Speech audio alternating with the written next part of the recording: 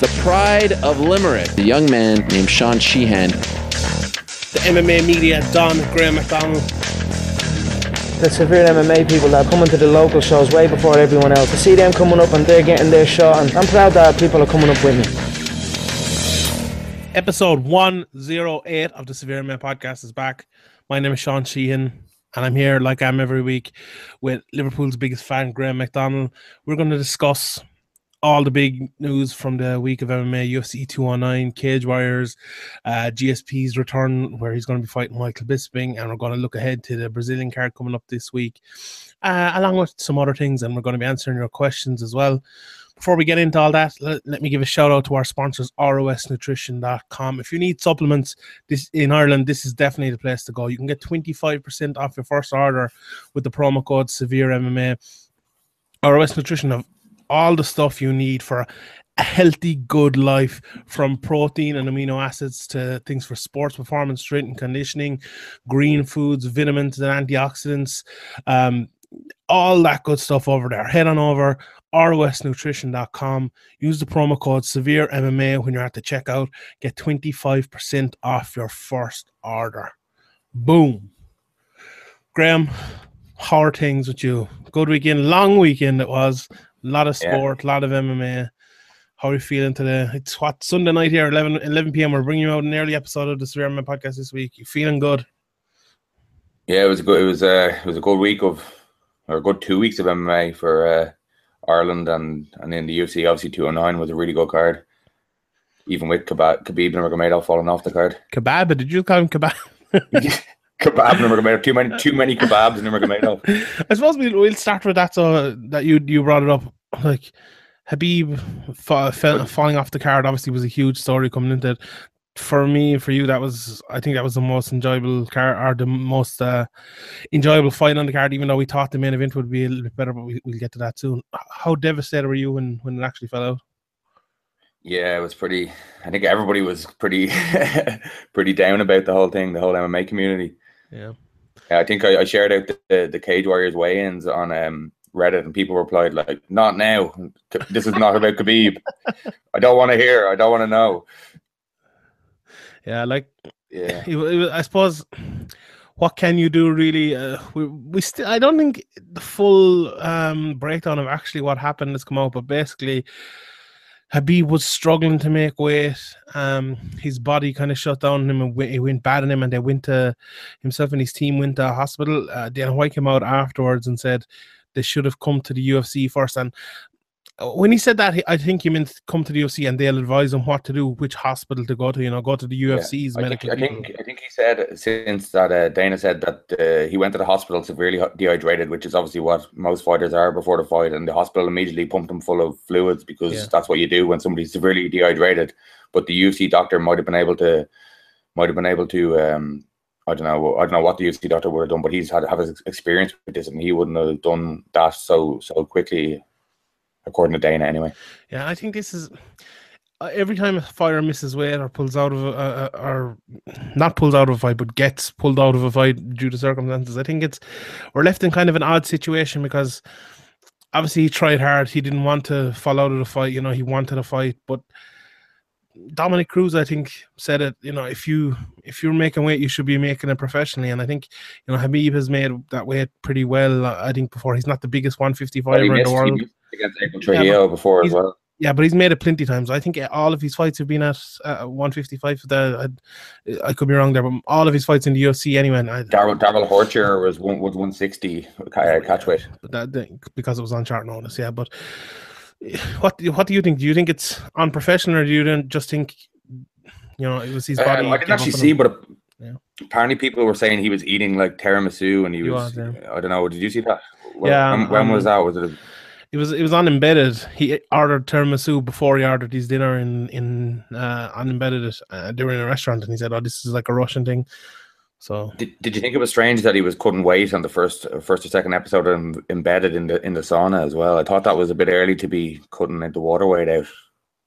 Yeah, it's difficult to know with those embeddeds because you don't actually know when they're filmed. Some they probably mix up the times and it's not all done the same. But yeah, I suppose it was early in the week that embedded video came out though, and he was in the sauna like dripping dripping sweat. Like it was strange. I did, and Tony Ferguson even said it to him at the stare down after the stare down the day before the weigh-ins. Yeah. He said like, "Oh, enjoy that weight cut. You'll be sucking air." And he obviously knew that Khabib was having a bit of a tough time with the weight cut. He must have got word from somebody in the UFC or around the event. Usually, when that happens, it's an injury. That's usually what happens. If you go back and look at lads, who struggle to make weight or bad weight cuts, if they're not huge at the weight, like say like a McGregor or like a Gleison Tebow or something like that, it's an injury. They can't get on the bike to cycle because of their knee, or they can't go out running to, they can't do their cardio. That's usually it. And that hasn't come out or anything. But if I was to guess, I'd say that's it, because, as I said there, unprofessional. Dominic Cruz is talking about it. Khabib doesn't come across as a guy like that. That's unprofessional. Yeah. But Conor McGregor was injured before the Mendes fight, and his body went a weird shade of grey, but he still made weight. I think I don't know what happened with Khabib, but we don't really know yet. But fighters, it's not as if this hasn't happened before. The other fighters where they're injured going into the fight, they manage to make weight no matter what. Yeah. I suppose moving on, they tried to make the Michael Johnson fight. He accepted the fight. I'm not sure if he could make weight or if they were going to make a catch weight, but it never happened anyway. But Tony Ferguson turned down the fight because they were giving him less money and they were taking away the title, which in my opinion is fair enough. I think he is, and probably because of the Lando Venata incident as well. Yeah, 100%. Yeah, that's a good point. Yeah, people don't know he took the Lando Venata fight in short notice, and got beat up for maybe a round and a half before he turned the tables and finished Lando. But that's a guy he's lost to before. It's if they are offering him the same money, kept the belt on the line, I think he probably would have taken it. But why? I think he always wanted that fight back because he broke his arm in that fight and ended up losing. Mm-hmm. He thinks because of that. But I think after the Lando Venata thing, he's got the Khabib interim title fight or the Conor fight coming up. He doesn't want to risk it, and he's going to get his. I don't know if Dana kind of phrased it strangely. I don't know if he's going to get his show pay or if he got paid. Dana said he got paid, but I don't know if that is. I think it was $275,000. Somebody said, or some website reported that his show pay was. So I don't know if he got the full thing, but I think he doesn't want to risk it, and that's fair enough. That's his choice. He didn't sign a bout agreement for anybody else except Khabib, so he's well within his rights to say, I don't want to fight anybody else. Yeah, I suppose looking ahead then, there's a lot of different things at play here. You obviously have McGregor, who's still the champion. There's talks of him fighting Floyd Mayweather. Doesn't look like he's going to be back anytime soon, but I suppose you just never know. You have the option to make the Khabib-Tony fight again, but Khabib is going to be on Ramadan pretty soon. I think it's over the summer. So there's weird. What do you think they're going to do next, or what should they? Well, if Conor's coming back, I'd say they'll probably do Tony and Conor. But if Conor is going to take a while longer or go do a boxing bout, then I think they'll set the fight up for the fourth time. There could be even Tony fight, but if Tony fights Conor. Then I'd say they hopefully will finally do the Aldo and Khabib fight. Oh, I'd love it. I'm not sure if they will now. Make it happen, Conor. Make it happen, Conor. Yeah, come on. You can save us. You're the only one. I don't think they will though, because I think Khabib is Aldo is fighting. Can't have nice things. No, we can't have nice things. Both of them would pull out fucking injured after the win. That's just what had happened. But look, for McGregor too and Khabib going forward. He probably has to get away from the whole McGregor talk now, because McGregor's not going to take that fight, because he said it, and you said, I think you said it last week. Yeah, someone tweeted the quote with McGregor basically saying, why would I sign on to fight him when he's not going to turn up? And he's a pull-out merchant. That might sound a bit glib or a bit bad from his part, but if you're looking at from his point of view, why is he going to do all this press? Why is he going to promote this fight? And it's something, there's a high possibility now that he's not going to make it, because he's so injury prone, now missing weight as well on top of it. And Khabib's totally unproven as a draw on pay-per-view as well. Yeah, that definitely is true. I'd still love to see the fight happen. I think when the Aldo fight went the way that I really wanted, I think this is the best fight you can make, and I think they really should make it. Obviously, look, I think actually McGregor fighting either Tony or Khabib is an unbelievable fight as well. And if in a perfect world, I think McGregor against Tony Ferguson is the fight to make next. But this isn't a perfect world, and we're going to get that pointless boxing match between McGregor and Mayweather, it looks like. And then, you know, I suppose. Well, I don't know if it looks like it, but yeah, it seems more likely than ever. But yeah. Yeah, we'll see anyway. I suppose, sure, we'll be talking about that in the future anyway. Let's move on to the fights that actually did happen. Well, I don't know what you called it a fight, really. You had a stern match between Tyron Woodley. I actually enjoyed it, to be honest. Obviously, the first couple of rounds were very slow, but it was a real chess match. I was definitely watching very closely and enjoying it, to be honest. I thought it was absolutely horrendous. I thought the first fight was a good chess match like that, when Woodley was popping and going on, when Wonderboy Thompson was trying to go in and landing a couple of his jabs and stuff. But we spoke about it last week, and I think the key to this fight was if Wonderboy could up his pace, up his output, land more shots, and if Woodley could find the target more, find the takedowns more. And Woodley found less. He got one takedown, but he's the same or less, found less shots. He landed one, maybe two in the last round, landed a small grazing one in the second round, and nothing else.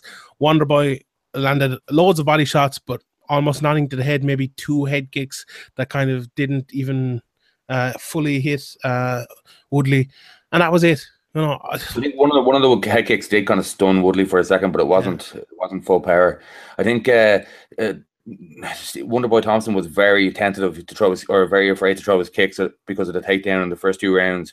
And then in the third round, he'd been taken down by Woodley, so he kind of knew he'd lost that round and he could throw a few kicks, and he actually had good success compared to the first, or more success compared to the first two rounds in the little bits in the times that he did throw the kicks and the spinning attacks.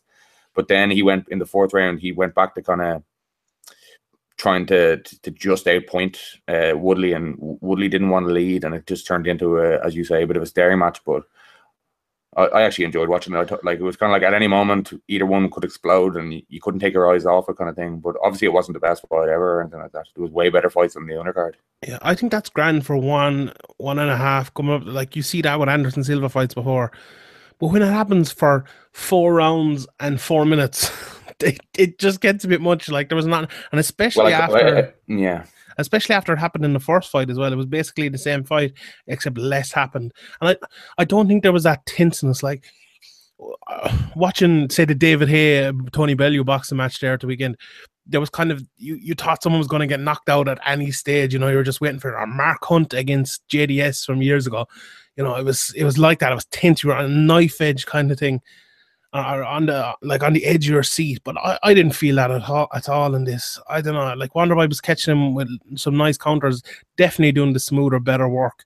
But there was just nothing for me. I don't think either guy did enough. I was very, very disappointed in both of them. I thought it was a horrendous fight, and you know, just a bad fight. And I was expecting to be a lot better than the first, to be honest, and it just didn't. It didn't. I don't really see how Woodley ended up getting the decision, especially with the old rules being in place at the time. I thought 1, 2, and 4 were pretty clearly Thompson. I can see a 10-8 in the third. I can see why people gave that, but I wouldn't, because in the fifth, you mean? Or in the fifth, sorry. He only had about 20 seconds of dominance. I think he definitely dropped Thompson. And then, but he wasn't. He had his wits about him still. And then when he got up, he got hit with that big right hook and got dropped. And then he got hit to the back of the head, and he was definitely all over the place. But the rest of the round was very tentative, and that's the scoring, especially even in the new system. I think John McCarthy called it the 3 Ds. What is it? Domination, damage, and duration. You need 2 of them 3 for a 10-8 round, and he didn't have the duration or the domination of the round. He only had the damage. So I think it was a 10-9 round for Woodley, and I think it should have been 48-47 for Wonderboy. But it was close. It was close. I don't think it was a robbery. Anyone who scored that at 10-8, go back and listen to the last 90 seconds of what Graham just said there, because that's perfect. It was 100% a 10-9 round.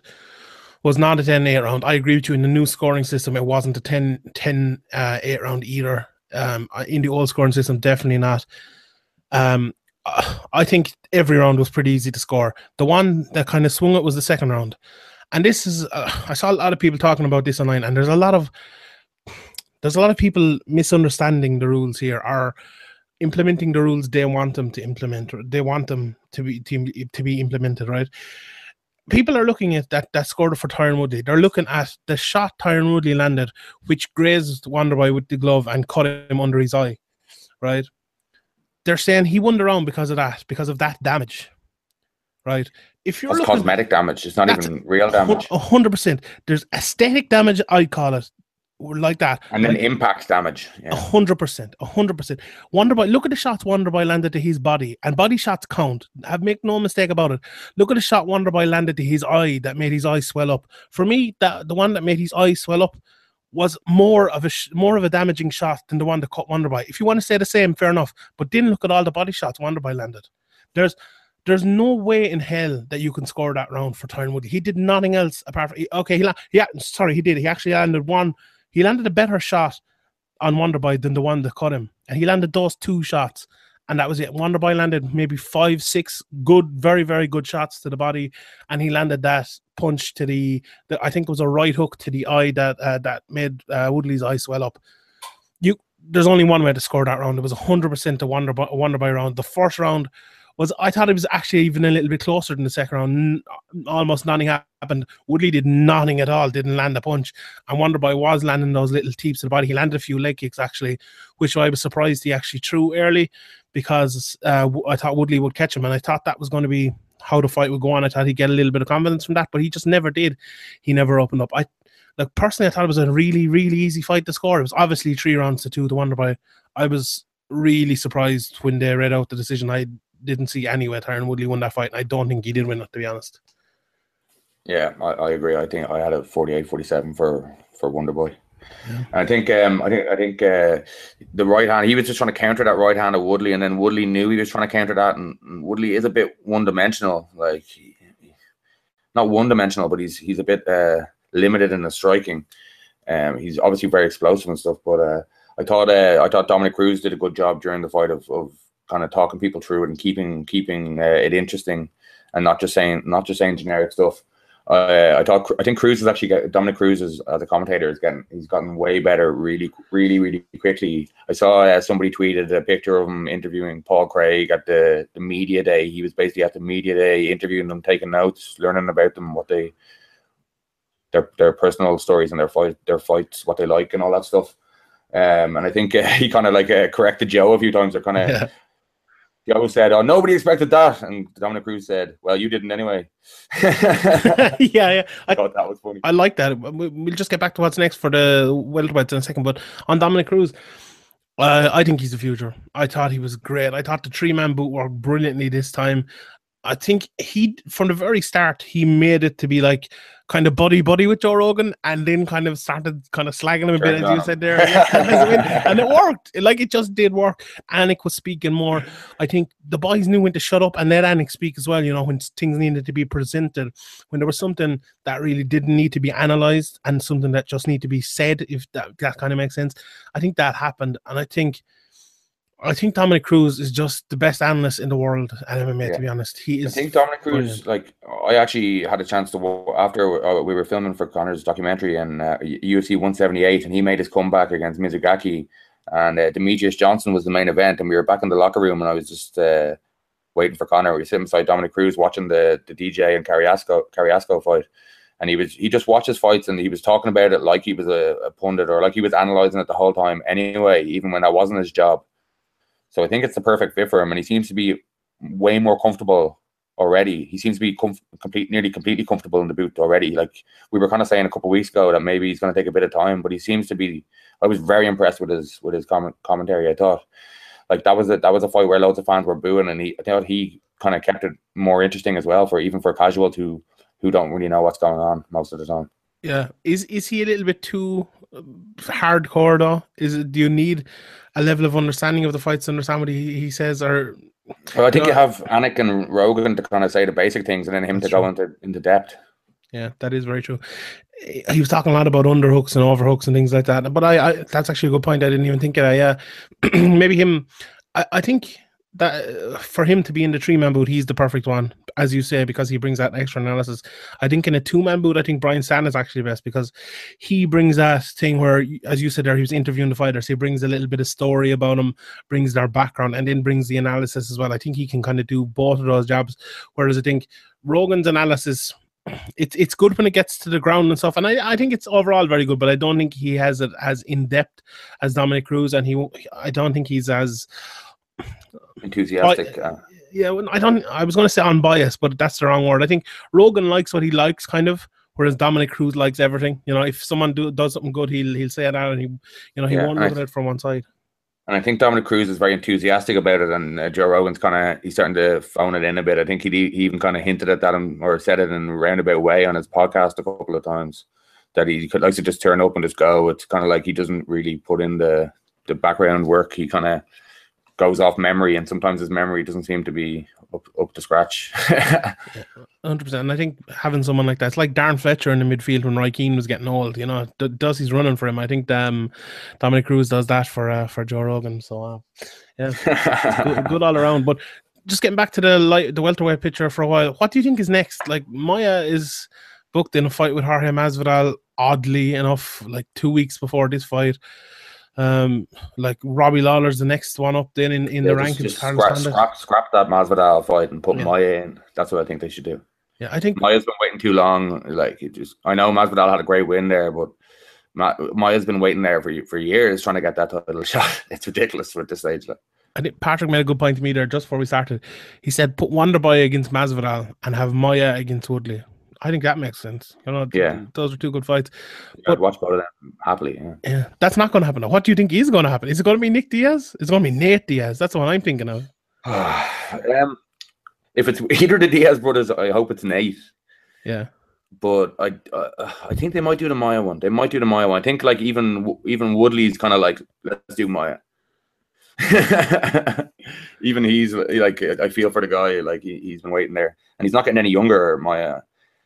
And I think Maia's really exciting. I know some people don't like the ground game, but I think Maia's style of ground game is very exciting, even to casual fans. He's always putting the work in. He's never just stenching around in side control happily. He's always trying to advance and get the finish. So I think I don't think it's a John Fitch situation where they don't want him stinking up the division as champion, but I think they should just I think they should do that. But it's really hard to know what WME IMG are going to do these days. Yeah, if I had to bet, I think it's going to be Nick Diaz. I do. I just think like if Maia wasn't booked in a fight now, I say, oh yeah, Maia is the next one. That's going to happen. But it doesn't look like it. Like it's unlikely now because he's booked in a fight. They don't really scrap fights that often unless they have to. And when is that fight coming up? That's a good while away. Like they're probably going to want to put this title. It only got announced a week or two ago, did it? Yeah. On international, this fight's probably going to be an international fight week. Usually, they usually have the big titles on the line around then. So it's an odd one, I suppose. As we say a lot, time will tell going forward. But let's move to the undercard. Well, the rest of the card. Overeem and Hunt. Yeah, Overeem and Hunt. Let's start with that one. Told you so. You did actually. Fuck it.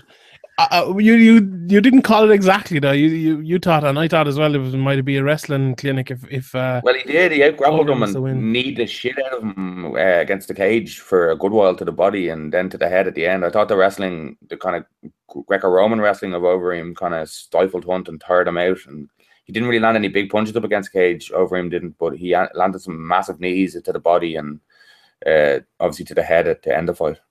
Yeah, I thought Mark Hunt looked a little bit old, or maybe it's just because he didn't really care, but he's still dangerous, Mark Hunt is. But I thought it was an odd fight. As you said, as we talked about last week, we thought there might be a little bit of wrestling or, freestyle wrestling on the ground wrestling, and there wasn't really.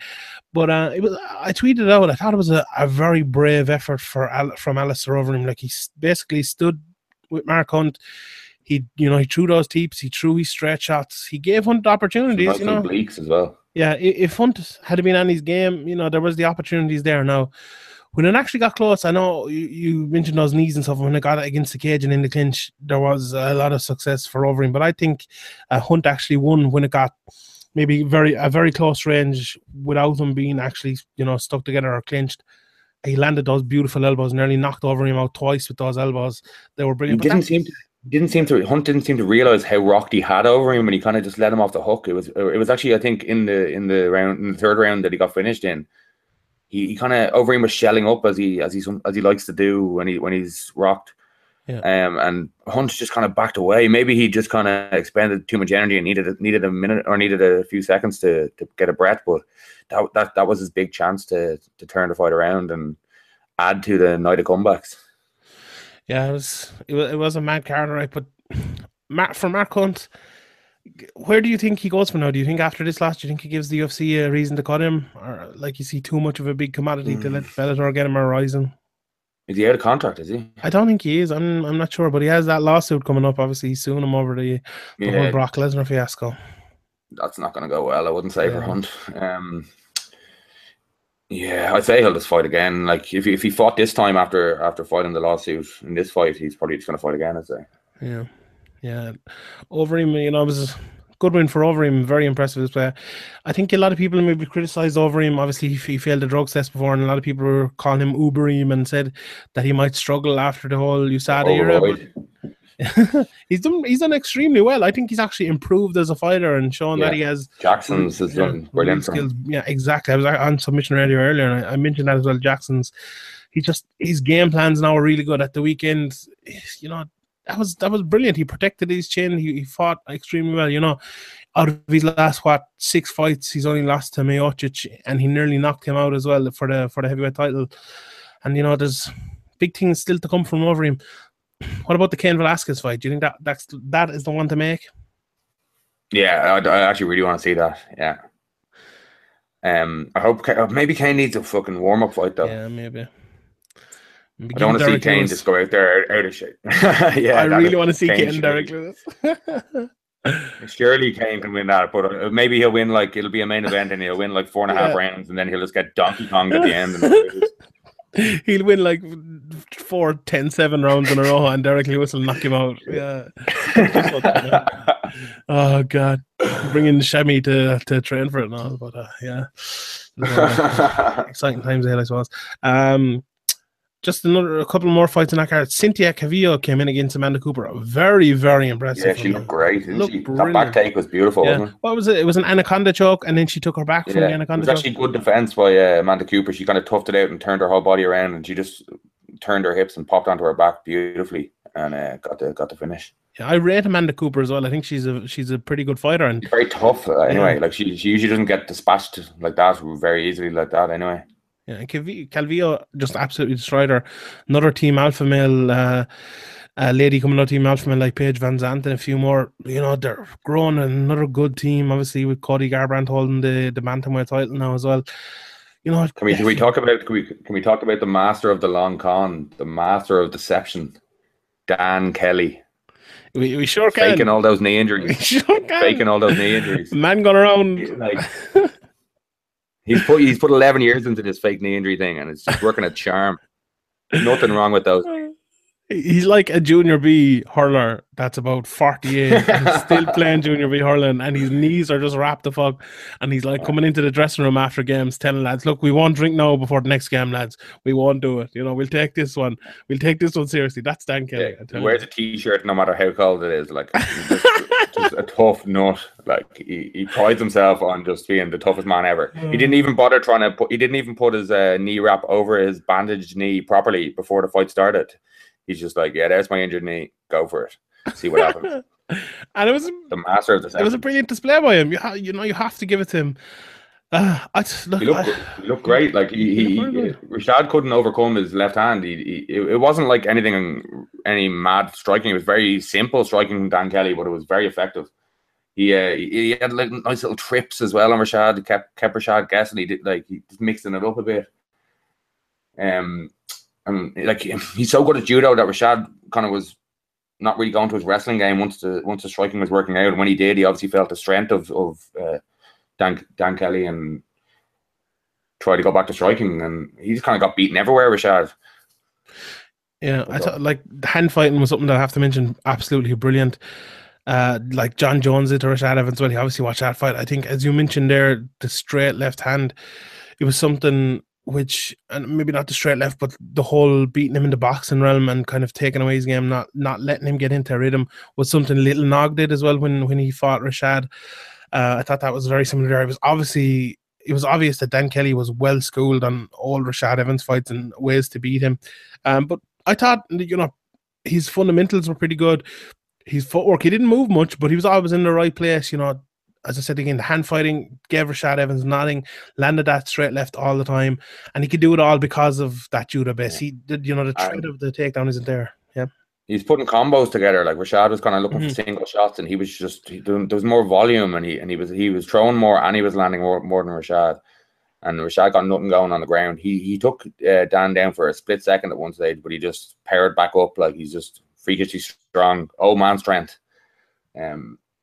I think somebody tweeted, I can't remember who it was, but they tweeted, it might have been Mookie Alexander actually. He tweeted that was Dan Kelly's hardest fight since he fought in World War II. I like that. But yeah, he's pretty good. I'm going to see him fight Anderson Silva. There you go. I said it. Everyone agreed. That actually. What was it? Fuck it. Anderson Silva versus Dan Anderson. Yeah, makes sense. Dan Kelly. Yeah, it makes sense. But Rashad, I thought Rashad actually looked good at the weight. I didn't think he looked that drained. I thought he looked healthy.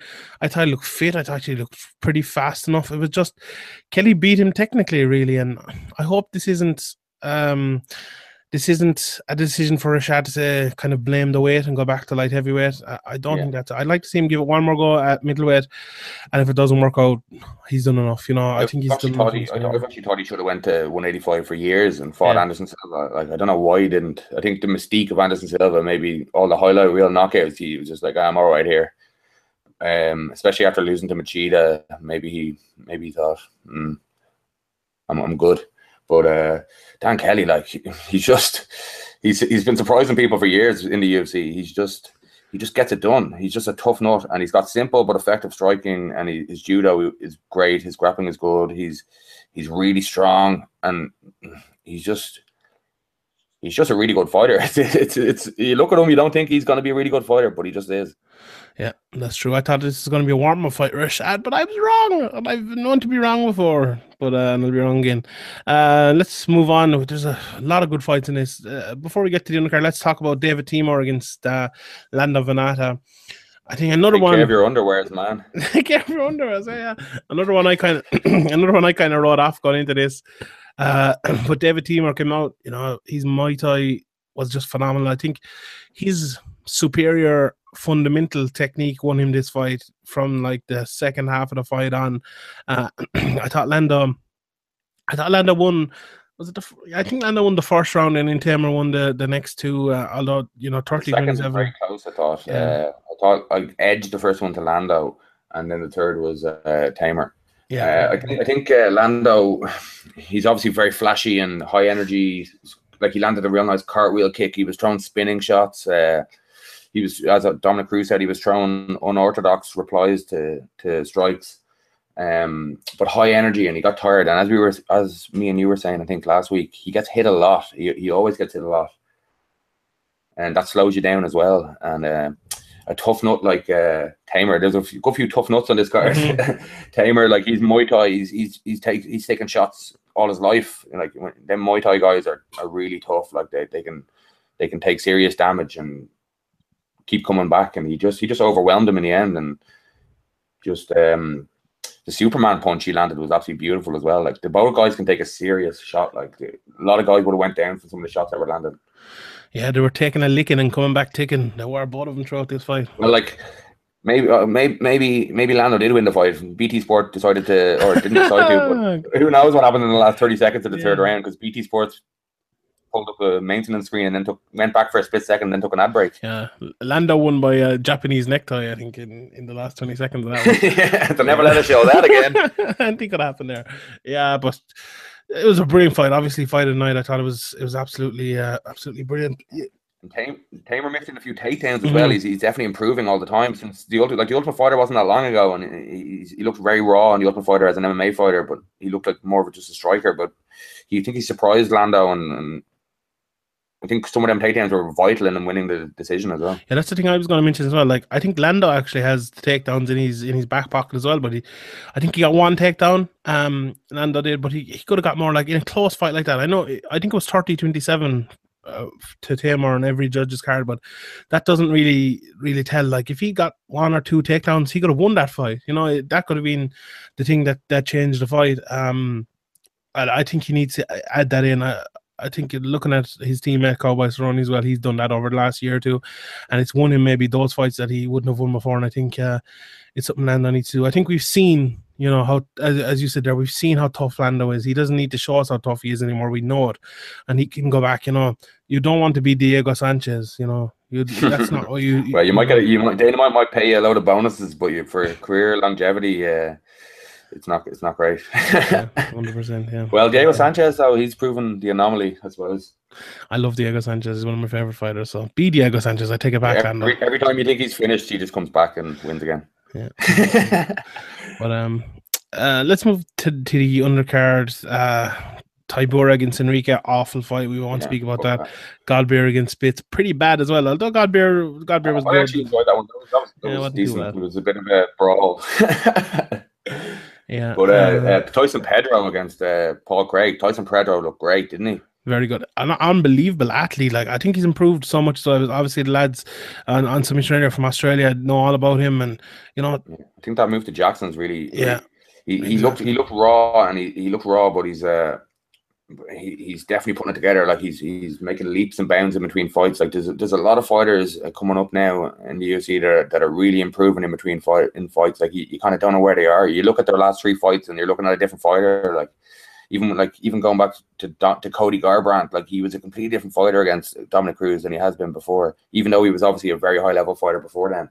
Yeah. So it's very like there's some serious strides being made at the moment, and that's why maybe GSP might be coming back at the wrong time. I think those South Sea Islanders as well, you know, the Polynesian kind of guys, they're bred fighters, like, you know, they're warriors. And they can get into them, man. They're unbelievable athletes as well. Like, even look at Mark Hunt, you know, he's a bigger kind of guy, but he's still very athletic for his size. Like, Tyson Pedro is a phenom, you know, he's really, really strong. And I rate Paul Craig as well, you know, I think he's a very good fighter, and he had these moments, but the thing that impressed me, like Paul Craig beat Carl Moore. Like Carl Moore had a good win.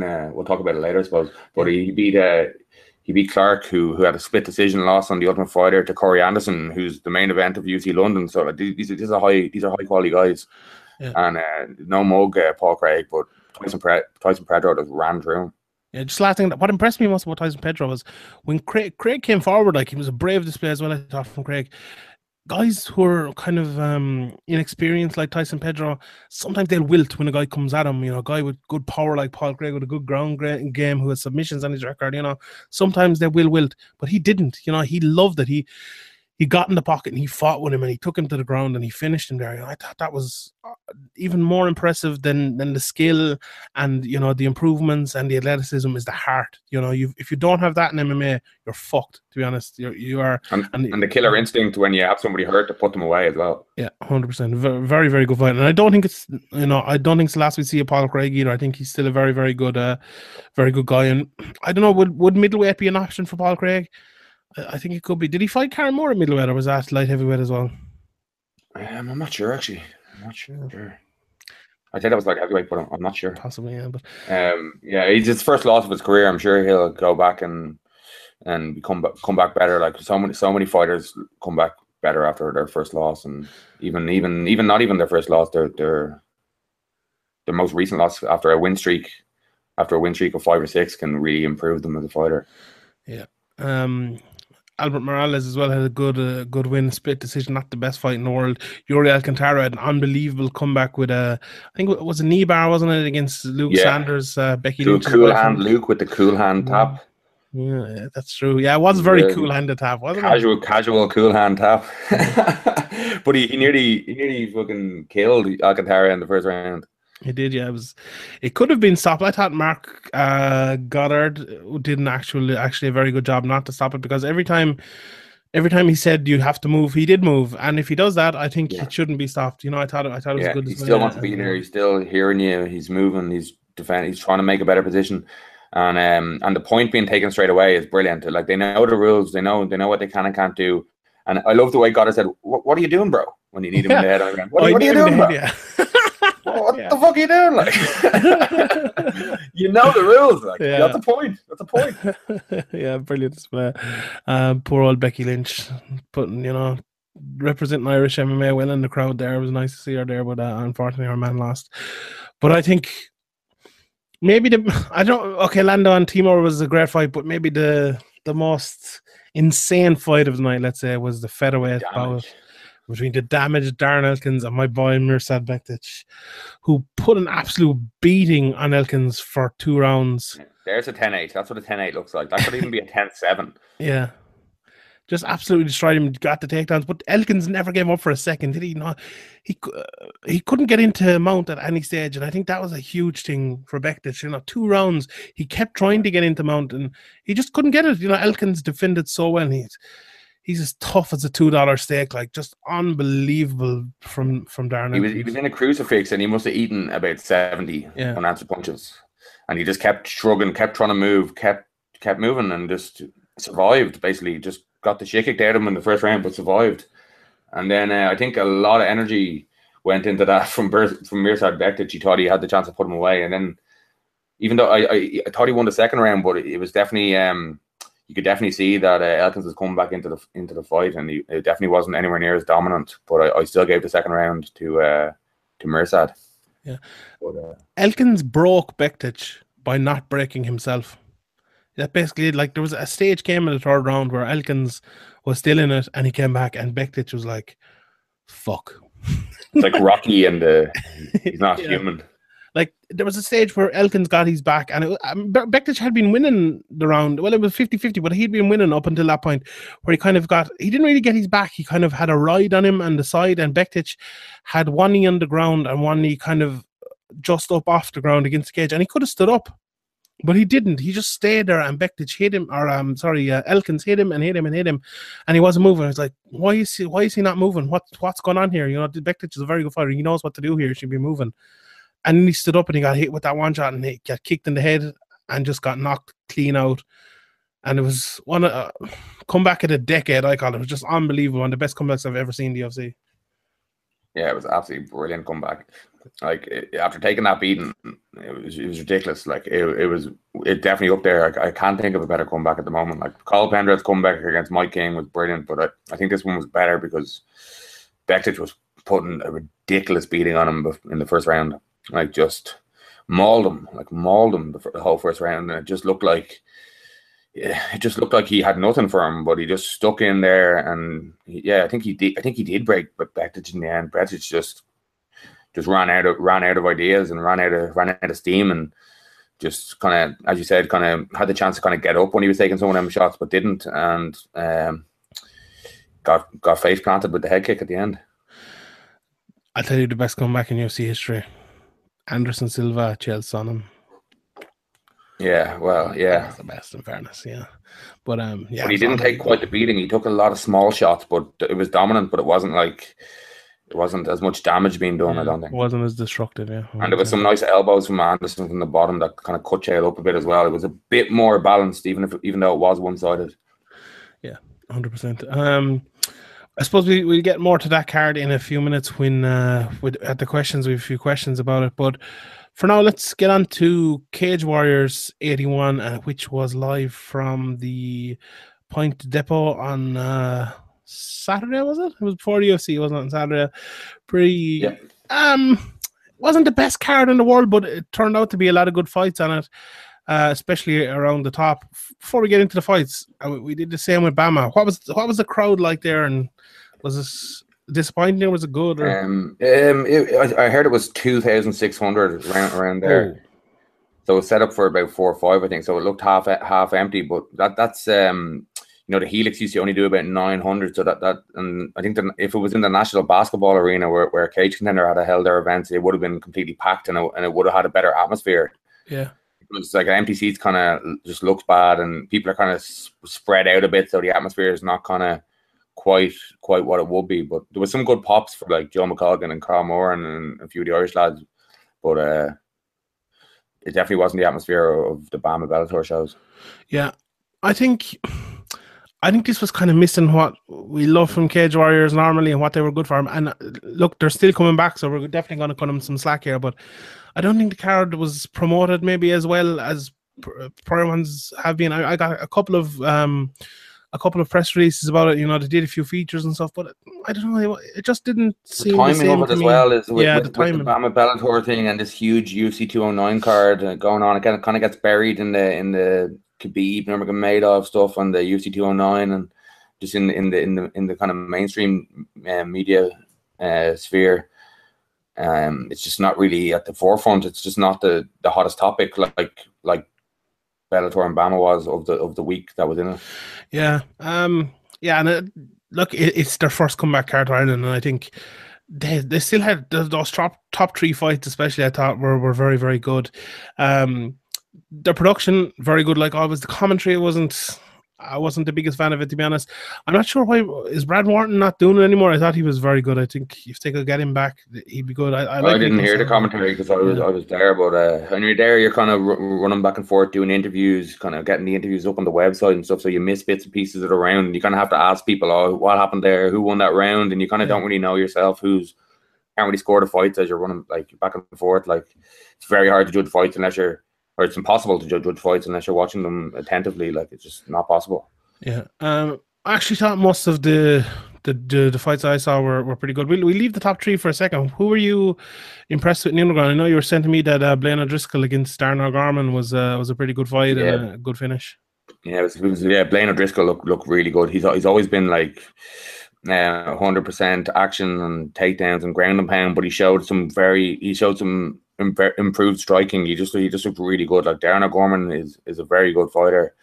He's a tough guy as well. And I think it was back in 2013 they had a kickboxing bout and Darren O'Gorman beat Blaine by TKO with striking, obviously. So it shows that maybe that Blaine has come on a bit more. Blaine is just looking very good. He's well rounded now. He's got hard striking. He's got really good ground and pound. He's comfortable on top. He's got very good submission defense. He seems to be putting it all together and becoming very well rounded. And it was a great win for him against always tough guy who always has a good crowd behind him with the Darren O'Gorman chance. Eric Nolan as well. A lot of people are very high about him. Went in and defeated Marcin Zimbella. Are you impressed with him? Yeah, he was in a really good fight with Lee Hammond in amateur as well. He seems to get into these wars where it's back and forth, and he nearly got knee-barred by Lee Hammond, and he nearly got knee-barred again by Marcin Dembele. I didn't think it was quite as close as the Lee Hammond one, but he's all action, and he's young in his career, but I think he has a lot of potential. And there was I don't know how to pronounce his second name properly, but Magic Gierszewski. Yeah, sure. Yeah, something like that. I think he's a Polish lad, and he's been on the Irish scene the amateur scene for a while. He's had some good wins, and he looked good. He's making I think he made his pro debut there, so that was the main card. And the prelims were all amateur fights. The pick of that is probably Mark Gallivan. He got another triangle. He's one of Johnny Jitsu's guys originally, but I think he's down in Team Rhino now. He's very good triangles. I think maybe when he turns pro, he'll be able to. You're not able to throw elbows at the moment at amateur, so he'll be able to throw elbows from the bottom, and that might even help him. He might be even better at a pro than he is at amateur. Who else? Austin Lynch got a quick finish of Alex Brophy in the first round. What about the two brothers fighting? Stephen Tracy, Francis Tracy. Yeah, how did that go? Yeah, the younger brother won. Put him away TKO at the end of the first round. Wasn't great. Two Taekwondo lads. Was it just a stand-up fight, or how did it go? Yeah, two Taekwondo. Yeah, I think there was a takedown at one stage, but kind of awkwardly got to the feet again, and then. It was, Taekwondo guys, like it's kind of like when you land a strike, it's kind of like reset and go again. Yeah. They were kind of like forgetting that they were doing an MMA fight at certain times. It was strange to watch. Nice. So I suppose we'll get to the top three cards, the top three fights on the card. First of all, Katrin Costigan against Wendy McKenna, split decision. Yeah, it wasn't a great fight. No, I thought Katrin Costigan was improved on the feet. Obviously, you know, she said afterwards in the interview with Nyla, she still has a lot of work to do, you know, especially on the ground. We've seen her deficiencies on the ground before, but I thought, you know, she said she's smaller at that weight, and I think if there was a weight smaller than 105, she'd probably be fighting at it. But I thought, you know, she moved well on the feet and, you know, stayed to where she couldn't be hit really a lot, and I think she deserved the 29-28 victory against Wendy McKenna. Do you agree, or did you score it the other way? It's really hard to score because we were doing interviews and trying get to off the fucking fence. I haven't seen it back, so I didn't see the whole fight, but you know yourself when you're at the events, it's tough to score. I just sit there and watch the fights. Let's be honest, I don't get involved. Lazy prick. The whole thing, yeah. Right. Arnold Cuero against Joe McColgan. I suppose this was the biggest, maybe not controversial fight, but the closest fight on the card. A split decision. Arnold won the fight. Could you not score this one again, or do you have a score for this one? Well, it's tough to score it again, but it's tough to score. It's really tough to score it. How did you score it watching on TV? I scored it for Arnold. I thought he won the first round well with elbows. I thought he landed very the jab well as well. I thought. Yeah. Joe had his moments, but I think the significant strikes, the most damage definitely went to Arnold. You know, if you're scoring you know, who landed the most strikes, it was probably Joe by 3 or 4, but who did more damage, you'd have to say Arnold, and I think that's how you win it. The second round was definitely the closest. You know, there was a nip and tuck round. Arnold got the takedown. Joe got his back near the end of the round.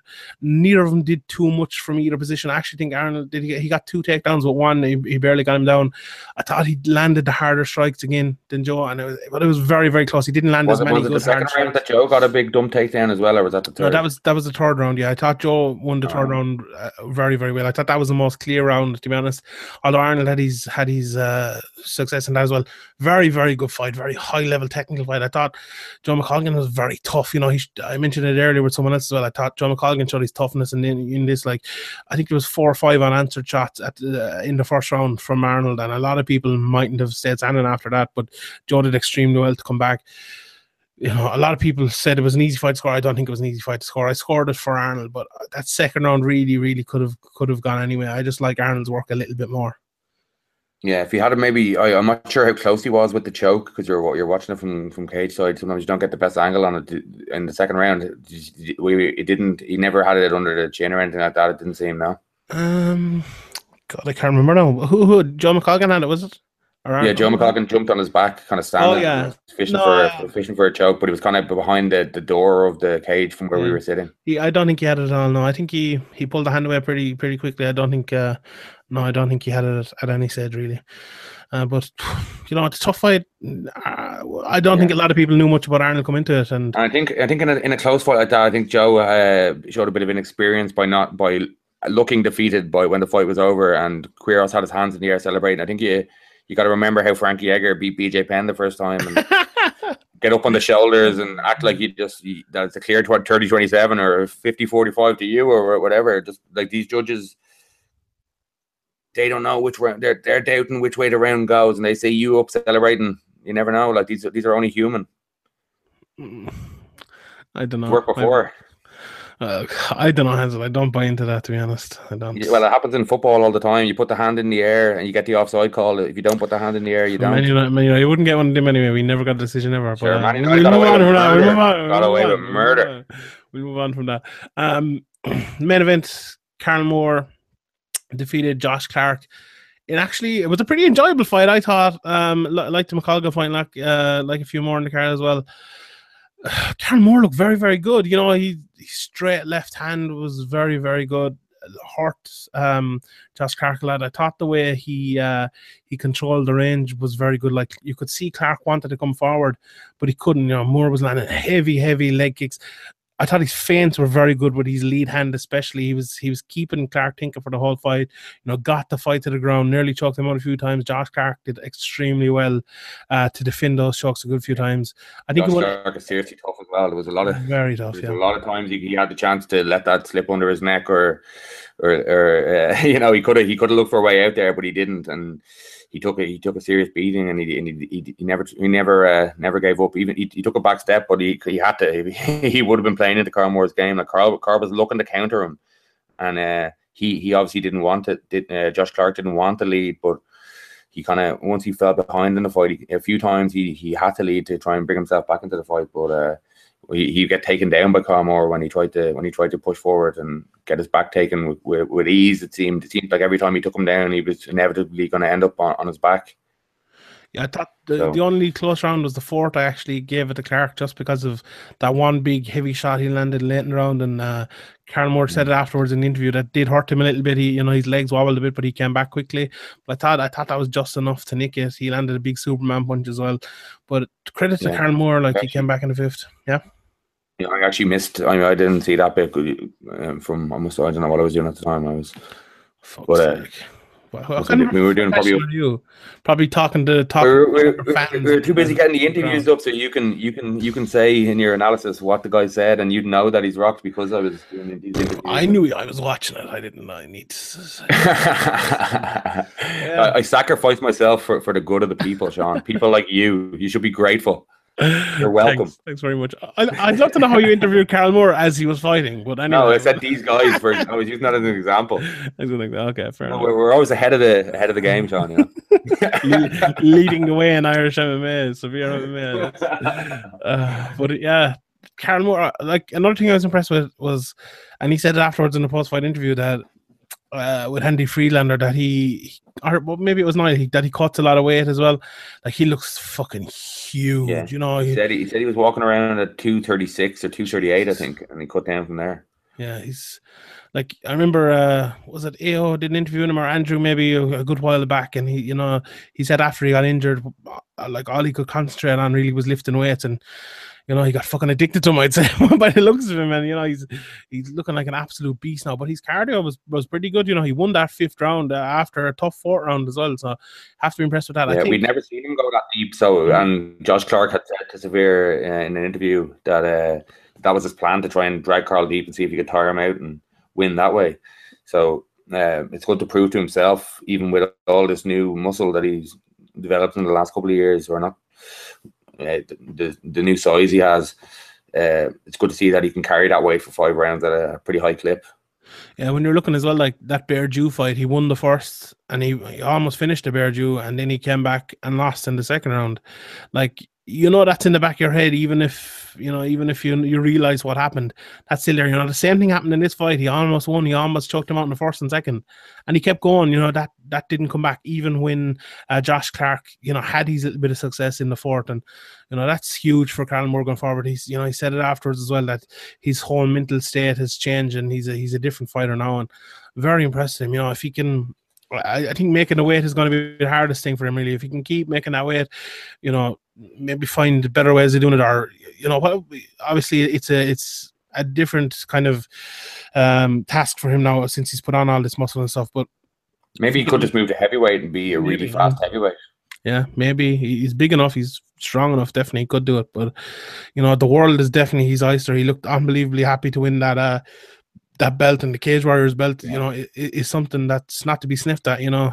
And if the UFC were looking for a heavyweight late replacement, he could come in there and kind of see how it goes at heavyweight, and maybe he could get a call for that. Obviously, he's Uriah Faber kind of put him forward, and he was on standby. He was training in Team Alpha Male, and Uriah Faber kind of put his name forward to the UFC as a guy to keep an eye on, and he ended up on standby for one of the cards. I can't remember which. Do you know which card it was? Belfast card, I think, wasn't it? Yeah, the Belfast card. I didn't want to say in case it wasn't.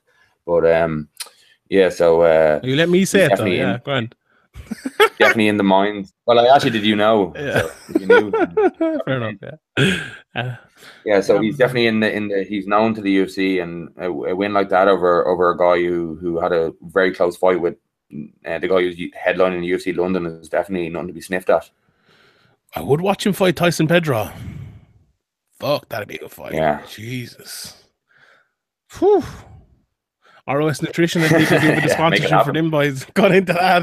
Jesus, they're carrying a lot of muscle into that. But yeah, fuck it. Let's do it. Mick Maynard. Let's do it. Make it happen. But yeah, all around good card. You know, there's obviously still those teething problems, but great to see Bama back. You know, Ian Dean match made a very good card there. It's going to get better from now on as well, and hopefully we'll see him back again soon. I must make a trip up for the next one more than likely. So yeah, good to see Cage Warriors back. Right, let's move on to. Before we talk about next week's card, just let's talk a little bit about GSP versus Bisping, which was announced this week. Look, for me, I'm not too mad about this fight. I don't think, okay, if you're looking at it from a sporting point of view, I think Yoel Romero is obviously the clear contender to fight Michael Bisping. If you're looking at it from a monetary point of view, the WME IMG, I think there's still questions to be answered over it, but I think the Bisping GSP fight is the one to make, definitely from that point of view. But as you know, and as we always talk about, I want to see the fun fights, and I think you're pretty much, you know, in a similar kind of vein. And I'm not sure there is one at middleweight. You know, I think Yoel Romero runs through Michael Bisping. I think Rockhold runs through him again if they meet. The same for, you know, Jack Reyna and most of the guys up there. I think this is a pretty even fight, the GSP one, but I'm still not. Have they announced which card is going to be on or where it's going to be on yet? No, they haven't, because GSP needs to go through the 4 months of USADA testing again, and I think it's. I think they know, but it's probably in Vegas with them. More than likely, universal. What's the word I'm looking for? International Fight Week. Yeah, I think it is going to be, but I think it's more of a paperwork thing than anything. Do you have any interest in this fight? Do you want to see it? Do you think it was the right fight to make, or are you a Yoel Romero man? I would prefer to see the Yoel Romero fight, but I'm not mad at this. Like some people are. I kind of expected like WMEING ownership of the UFC to make these kind of fights. Yeah, I don't know. You kind of got. It was kind of. It didn't get greeted with any kind of. Oh, GSP is back! What a great fight! But I think people are interested. Just kind of how's GSP going to look. It'll sell well. Like it's not a bad fight to make. It's not the most exciting fight in the world, though. Obviously. Yeah. Look, I think if GSP had come back a year after the Johnny Hendricks fight and said, "I don't want to fight welterweight anymore. I'm moving up to middleweight," and whoever was the middleweight champion in, I don't think anyone would have a problem with it. I'd say, okay, fair enough. Look, he's done enough. But I think it's just the amount of time he's out, people have kind of forgot a bit. And I think, was it Ant Evans put up a tweet about that, you know, saying a lot of media members are saying that. And I agree with him a little bit, but still that time has passed. You know, we said the same about Habib a while back, you know, that, you know, okay, he had good wins and he's good record and stuff, but like it's 2 years since he had those good wins. And, you know, it's 4 years or whatever since, or maybe not that long, like, 2.5, 3 years since GSP had that run, but you know he's still GSP, yeah. And now we've lost GSP to middleweight forever. Remember, he said if you go before the Anderson fight, if he goes to middleweight, he'll never be able to go down again. It's just not possible. So it's a strange one. Yeah. I'd say he'll just drop down to welterweight again afterwards. Speaking of what he said, that was a bit of a gamesmanship, trying to get some more money maybe from the UFC. He said he has a plan though, and he said after the stock market goes up, he's gonna have his plan going forward. What do you think that plan is? You know, a lot of people are saying there's no way he's gonna fight Yoel Romero. That it's either going to be down to welterweight. I don't know. It could be above our pay grade. The man's in contact with aliens, so like. See, Michael Bisping said to him, "You've been off talking to aliens. No one gives a fuck what you do." could be some new alien technology that he's going to invest in. He's got the lowdown from his mates up in the other galaxies. I saw aliens myself. I can't do it. Rashad Evans. But yeah. He said he would say stuff. He would tell Joe Rogan more, but then people would think he's crazy. But he did say all that stuff, so it must be some seriously mad stuff that he doesn't want to say. Yeah, I could be getting him a brain scan before he fights again. But look, what's going to happen next is more than likely if he wins the title, or if he doesn't win the title, I think he's probably going to go back down. If he wins the title, though, and I've said this a while, I don't think if anyone else has said it, but do you think McGregor could fight him for the middleweight title? Do you think that's a possibility?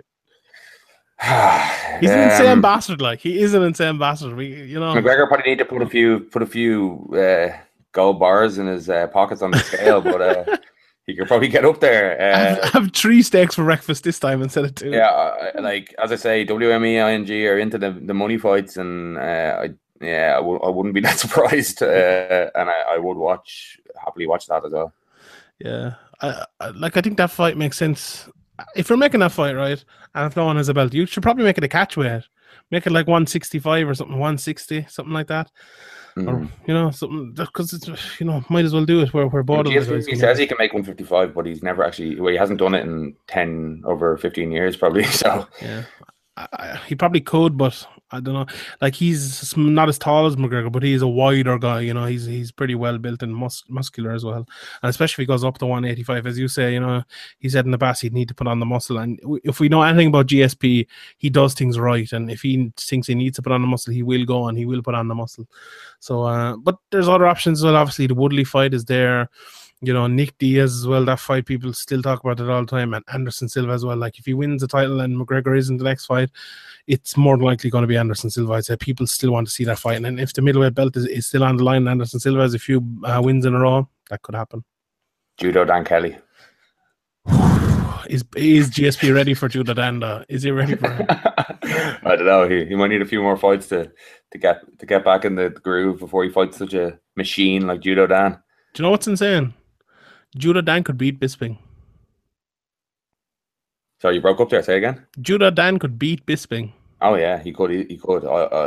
It'd be a tough fight to call that one. I'd have to analyze that before making a call. But yeah, I wouldn't be sure of either guy winning that. That'd be a tough fight. Like, he could just throw Bisping to the ground and put him in a crucifix and pound him out. Like, that could easily happen. I really want to see that fight now. That's all I want. Scrap GSP. Sorry, we take back our contract. We have Judo Dan now. Put Judo Dan on that card. JDK. That's what we call him. Put him on that card. So if GSP falls out, if he tears his third ACL, get him in there. But yeah, we need to get him the big fight quickly. He's no man. We need to get him in there. Make it happen. 100%. Give him Tyron Woodley. Tyron won't fucking stand around looking at him. I tell you. Yeah. Look, this GSP Bisping thing, I suppose we'll talk about it a lot as it comes up, but not as mad as other people. Yoel will get his due. I suppose they're going to make Yoel against they're not make Yoel against Jacare. Jacare is fighting Robert Whittaker now. Speaking of Australian middleweights, Jesus, that'd actually be a good. Australia taking over. What about Dan Kelly against Robert Whittaker? Put that main event in Australia somewhere. Jeez, that'd sell out, But yeah, alas, that's not going to happen now. Although they want to cheer for their own guys, I think, probably in the actual arenas. That is true. Right, let's move to next weekend's card, which is a very, very good card. We'll just touch on it briefly because it's not the most important card in the world. We won't keep you here all day. But it's a good card. Very good. Vitor Belfort against Kelvin Gastelum. I suppose you see this going the same way as me. Vitor too old, too chinny. Kelvin too good. Yeah, I think he got takedowns, but where Vitor might come with his infamous barrage at the start, and he might land some strikes like he did against Weidman. But if that doesn't work, it'll be all Gastelum, I'd say. Yeah, I tend to agree with that. I think weather in the storm, Be smart about fighting Vitor. You can't be reckless early. Like, you need to wear him out a bit first and break. He can be broken if you take him out of put him on his back and lay some strikes on him. He can give up a bit. Yeah, I think Kelvin will get too close to him to let him get off those spinning back kicks to the head, which he's. He could still land. He showed that against Dan Henderson, even after the TRT, which he was legally taking before, has now gone. He can't get the exemption anymore. He's still dangerous, as you say, first few minutes, but he is a shadow of his old self. And Kelvin Gastelum really should win this one. I think, as I said, the pressure, put him up against the fence, land his jab. You'll probably get Vitor on the ground, probably take his back, maybe ground and pound him or choke him out. I'd be surprised if we went past 3. I think if I was to bet, I'd probably bet Gastelum in the first or second, to be honest. Vitor, once you break his pattern early or break his ability to win early, the fight's really over. So it should be a fun one. And your boy Beneil Dariush, Tomain. I love that fight. Against Edson Barboza.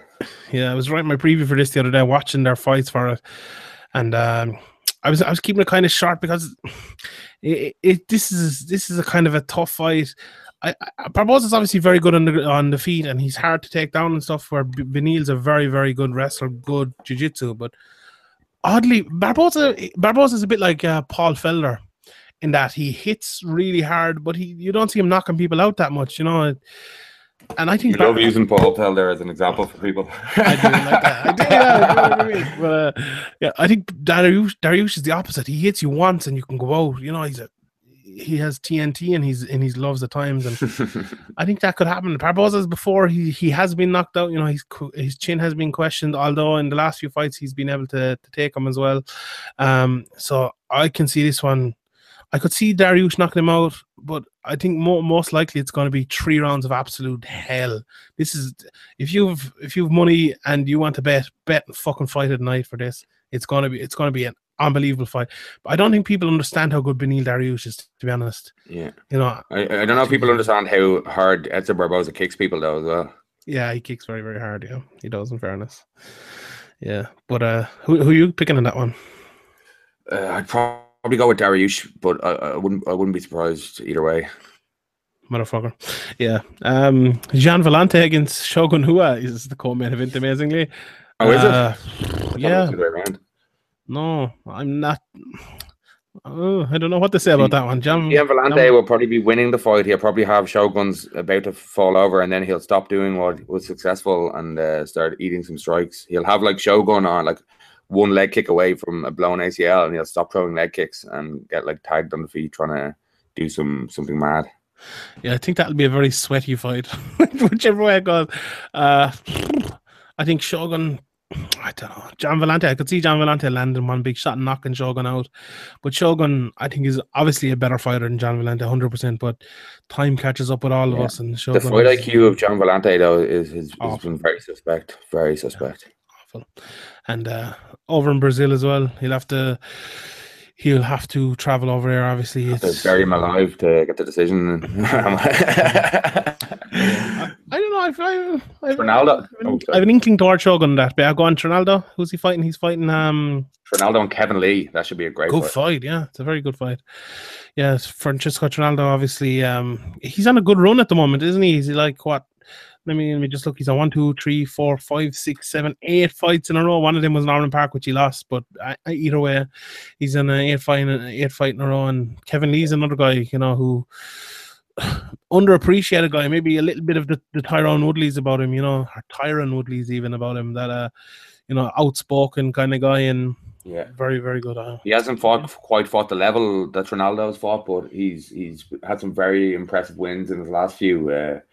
He dominated, Efren Escudero, and then he knocked out Jake Matthews, who's a really good prospect out of Australia as well.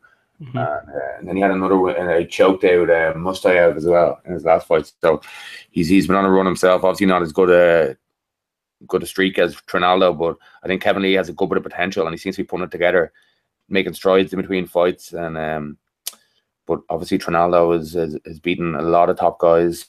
He may not be the most exciting, but he's very effective. Yeah. Hani Yahya against Joe Soto as well.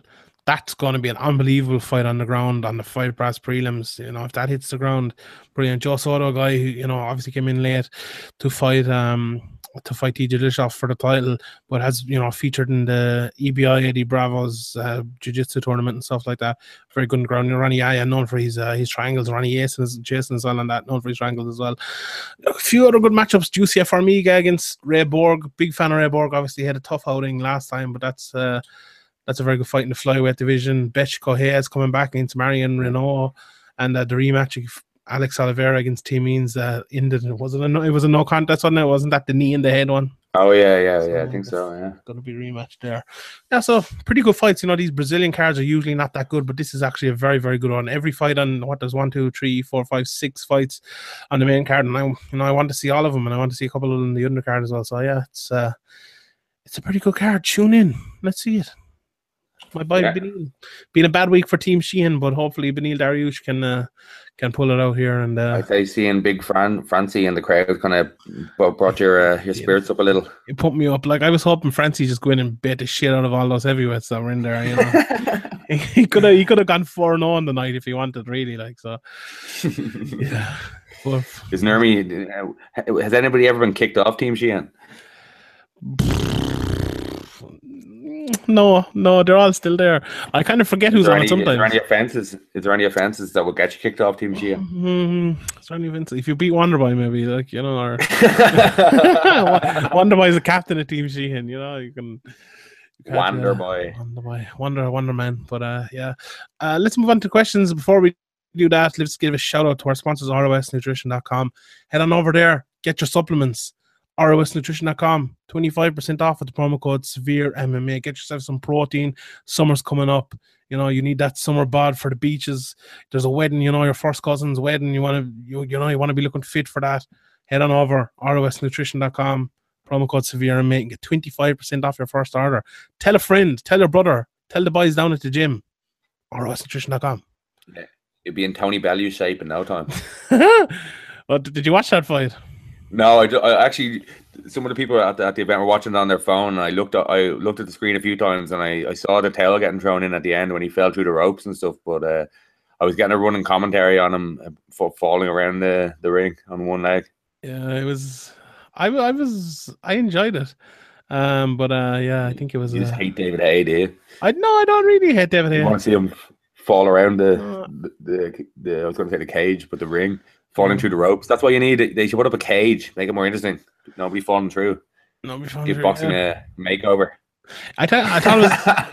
I was glad the towel came in, but I thought it was an odd time to throw it in. He should have probably thrown it in earlier than that. But yeah, it was a good fight anyway. Hold on, my screen is a bit bigger. Well, David Haye was, from what I heard, David Haye was up a few rounds early, so maybe they thought if you could just nick a couple of rounds, you could end up getting a decision. But then he obviously couldn't by the time they threw the towel in. In their opinion, yeah, maybe I actually had it even after 9 because obviously there was 5 rounds to 4, but there was a point taken away as well.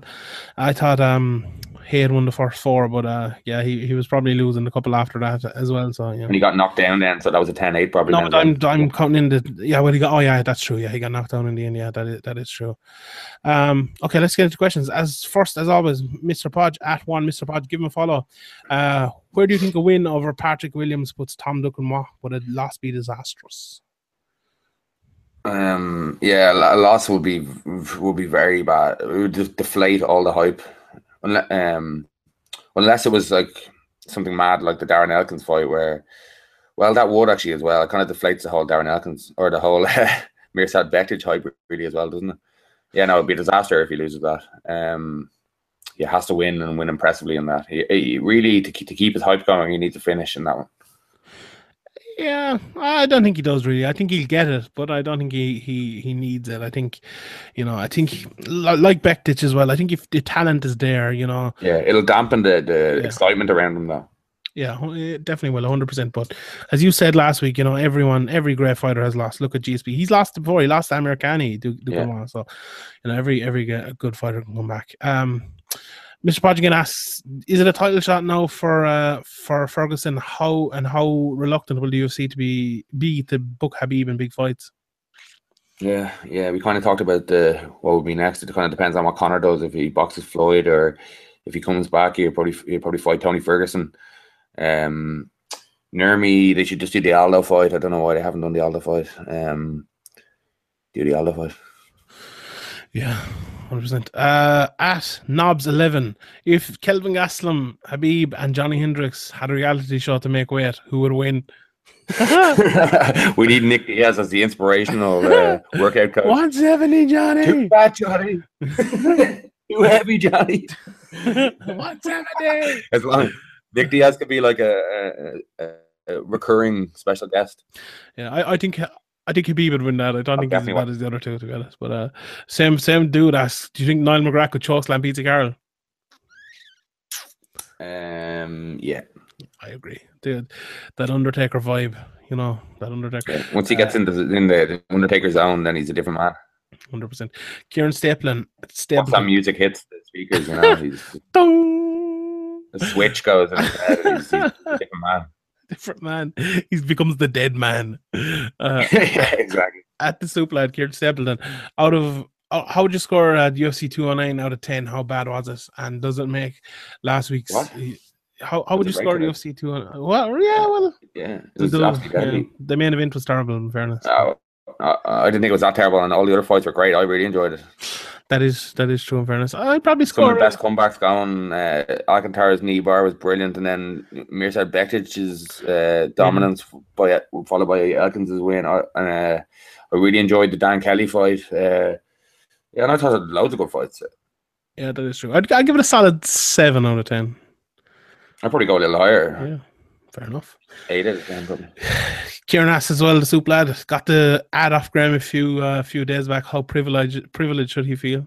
Who is it? Followed him at the soup lad, Kieran Stapleton. Oh, did I? Yeah. Okay. I must have done that by mistake. So it might have been you. Sometimes I see people, like a couple of people have access to the Sphere May account. So a couple of times I see people have added them, like, oh didn't add them.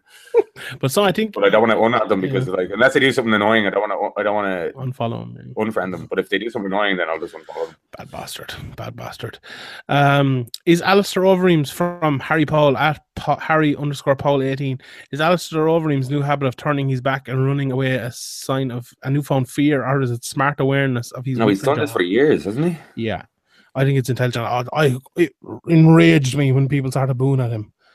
Oh man, it's not running away. It's getting your position back. Yeah, it's getting away from the yeah. strikes. It's like saying moving your head is stupid. You know, you're moving your head away from the fight. Good, you fucking idiots. Like that's what you're supposed to do. God, yeah, Mark Hunt's gonna knock your head off if you stand in front of him. Yeah. Look what Stipe did to Verdum. You know, when he didn't run away fast enough, he fucking knocked him clean out. Yeah, even Nate Diaz did the same thing against Michael Johnson. Everybody does it. Like you reset when you're if you're getting stuck in a bad position, you don't just stand there because you're a tough guy. You do the intelligent thing and reset. Yeah, 100%. Patrick at Pat Sheehan 123 asks if you could predict GSP's plan after he beats Bisping, what would it be? What do you think? Conor McGregor. Ideally, I think GSP wants the Conor fight. Yeah, I think it's going to be Anderson and then maybe Conor after that. I think if GSP wins, it'll be Anderson. If he loses, maybe then it'll be, I don't know, it'll be Conor then. But I'd say Anderson. I think he has to win for it to be Conor. I think it'll be Anderson. But I don't know. Eamon McLean at Eamon McLean. Oh, he used to be at Eamon McLean 3. He must have bought it off someone or something. Don't get people blaming the weight cutting process with alternatives. Crew said it best: diet properly or move up. Yeah, but don't be eating tiramisu if you can't make weight. Don't be eating on camera anyway. Yeah, that is true. Like Khabib isn't that big of a 55er. Like I'd say Tony's a bigger 55er. Like other people are making bigger weight cuts than this. Like RDA was making a bigger weight cut than that. Anyway, it looks like Conor's making bigger cuts. Cyborg, these people are making huge cuts. I don't think Khabib's cut is that big. Like who knows what happened here? He hasn't really come out and said anything yet. We might find out during the week what his story is. But yeah, the fact that he was before we even heard anything about this report of him struggling or going to the hospital or whatever, I did think it was strange that early in the week in the embeddeds he was in the sauna already. That was a strange sign. Yeah, 100%. At Alan at AJK_Dublin, Dennis scrums are back, which is good, but with select media only, very Trump-like. Yeah, I kind of noticed that as well. That's the UFC have kind of been doing that lately. You know, they have ESPN, Fox, you know, that dude, the Buzzer or whatever it's called, and like TMZ, where they release most of their news now, which are basically all kind of partners with him. I know ESPN really aren't, but ESPN are just Dana can fob off most of them people easy enough, and they don't really know what they're talking about, so it's easier for him to actually just not give away anything. Yeah, 100% basically. Philip O'Connor asks, when does the Woodley and Wonderboy fight start? That's a good point. I don't know. I don't think anyone can answer that. Nate Gilday at Nate Gilday asks, do you think we will see a second belt added into the weight classes over the next 5 years? Good question. Into the male weight classes? Yeah. In the next how many years? 5. 5. Probably under Lorenzo and the Fertitas. I don't think there would have been. I think he said in the past that he didn't want to go the boxing route of loads of belts. Everybody's a champion. That's for everybody. But I wouldn't be. It's really tough to know with WME ING. Like Dana White's going to be gone in 5, or potentially could be gone in 5 years. everything could be completely different. It's really, really hard to know. But I'd probably, if I had a free bet, I'd probably go, yeah. Yeah, 100%. John Minton, this is a good question. Recast Entourage with the Severe MMA crew. Did you never really watched? I've seen the odd bit of it, but not really. Here we go. Pizzi is Vince. Niall is Turtle anyway, definitely. Turtle? Is that his name? No, I need to look this up. I'd say you're Johnny Drama because you're a bit insane and you love conspiracy theories like that. I'm gonna go Eric Murphy then. But yeah, I think that's good. I don't know. Yeah, maybe. There you go. That's tweet us your answers, whatever you think. Up the Darce asks, do any of Lima, Koreshkov, MVP, Daly, Rory Mack, or Askren beat Woodley if they fought today? Rory Mack already beat him. No, I don't think they do at the moment. But it's not. It's some close fights in there. But I'd pick Woodley in most of them, if not, or none of them. I think Koreshkov would beat him. I rate him very, very highly. I know he lost to Lima, but I think he's very good. Did he lose to Askren as well before he got dominated wrestling wise, really badly dominated? Yeah, that's true. I'd love to see Askren go in there with Woodley. That'd be good. Askren just, I don't know. Is he ever going to fight anybody relevant ever again? No, probably not. Yeah. Eamon McLean asks, worst part of my weekend: United unable to beat 10-man Bournemouth, Wonderboy getting robbed, or Habib pulling out. The Red Devils got a lucky point against Bournemouth. Zlatan should have been sent off several times. Look, if we're going by the red card count, it was 3-1. Would you agree with that? It should have been 3-1, and it was only 1-0. No, I don't think your man should have been booked. The captain should have been booked for the first tackle on Shaw. I thought Shaw got away, did the exact same thing, or somebody else did the exact same thing, got away with it, and then the ref was completely inconsistent. And then Zlatan actually stamped on Mings first, and then dived, and then elbowed another guy, and then elbowed Mings, and didn't get sent off somehow. And he flopped again, another dive after Sermon, the captain, pushed him for the sending off. Fake news. So Zlatan was an absolute disgrace in that match, to be honest. He was terrible. He didn't play well either. No more discussing with that. But he needs to be banned for at least 3 games. If he isn't, it's just ridiculous. The referee gave a free. How can he ban him? He dealt with it. No, he didn't book him, so he's allowed. He gave a free. He dealt with it. He spoke to him. He didn't. He didn't speak to him. Zlatan spoke to him for 3 minutes. That was before you didn't watch the match live. That was Zlatan gave him a telling off, told him what, and then that was the end of it. Anyway, the worst part was Habib pulling out. Liverpool won, so that's the main thing. Shane Whelan asks at Wheel Talk. Oh, I like that. Wheel Talk. It's like real talk with a W. If we had the new rules, would round 5 to Woodley be a 10-8? No, as I said earlier, you need 2 of the 3 Ds. 100%, yeah, definitely not. Thoughts on whether MMA Corner should throw in the towel more? Elkins got the win, but at what cost to his health? Yeah, I think that's a good point. I would like to see the towels come in a bit more. I'm not sure about the Elkins one though. As I said earlier on, he was taking a good licking, but he was still going. He was still moving. He didn't let him get into mount. What do you think? Maybe when guys are already out and the ref's not stopping it, like we've seen sometimes, or the guy's clearly not defending, the corner should throw the towel at the ref when he's not responding. But I think Elkins was actually all right. It was very close a few times, but I wouldn't be giving out about his corner not throwing in the towel or anything like that anyway. Yeah. Okay, 2 more questions. Andy Hall at Bootneck Andy. Some great questions. We've already addressed some of them, but this one, from a fan standpoint, is Woodley the worst active champion currently? Yeah,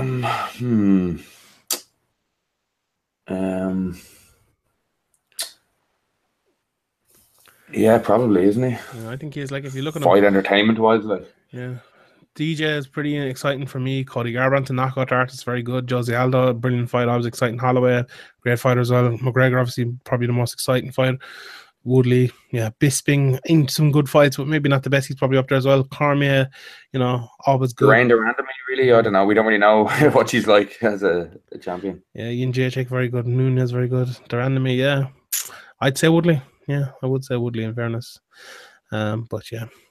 Last question from Project Foreign, great man at Project Foreign, who makes our severe snippets. Make sure you go and check that out over on youtube.com/severeart. 20 months later, do you prefer the Reebok kit idea, or do you prefer the old way of each to their own? Yeah, I don't really. I think it was better when the fighters could make more money through the sponsors, but I'm used to it now, and I could see the idea behind it. It was terribly executed, but I agree with you in that sense. I think they'd be better off if it was the other way around. I'd like to see the fighters earning more money, but it's a cleaner look. But I still think it's a terrible look. I still think they're disgusting. If they get the right deal where fighters were actually being paid properly, they didn't get a very good deal from Reebok, so it was kind of doomed from the start. The whole thing. Yeah, like if they had a deal with Reebok to pay him that, and they had the exact same deal for the same money with like Monster or Budweiser or something, that to have it on the kits, on one side you have your name and on the other side you have Budweiser, and Budweiser say if you get $5,000 you get Dynamic $5,000 fastener on the front and Condom Depot on the back. Yeah, if they could double their money, I think it'd be good, but at the moment they're not earning enough.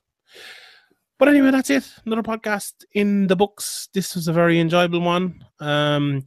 This week in Severe MMA, you can look out for, go over to our YouTube channel, look up all those videos, obviously, that I mentioned before, that Graham painstakingly edited and made. Well, Niall actually edited most of them, and I just put them up. It was all you, Graham. Just take. It was all me. No, it's useless. Yeah. YouTube.com/severeart. My preview for the Brazil card will probably be up on Thursday, so you can check that out. And there's lots of more good things. As I said, check out the Severe snippet. Anything else, Graham, I'm forgetting? No, that's about it, I think, isn't it? Yeah, should be good. Right. Let me get into my inspirational quote that everyone is calling out for, that everyone loves. Here it goes. Worrying does not take away tomorrow's troubles. It takes away today's peace. See you next Tuesday.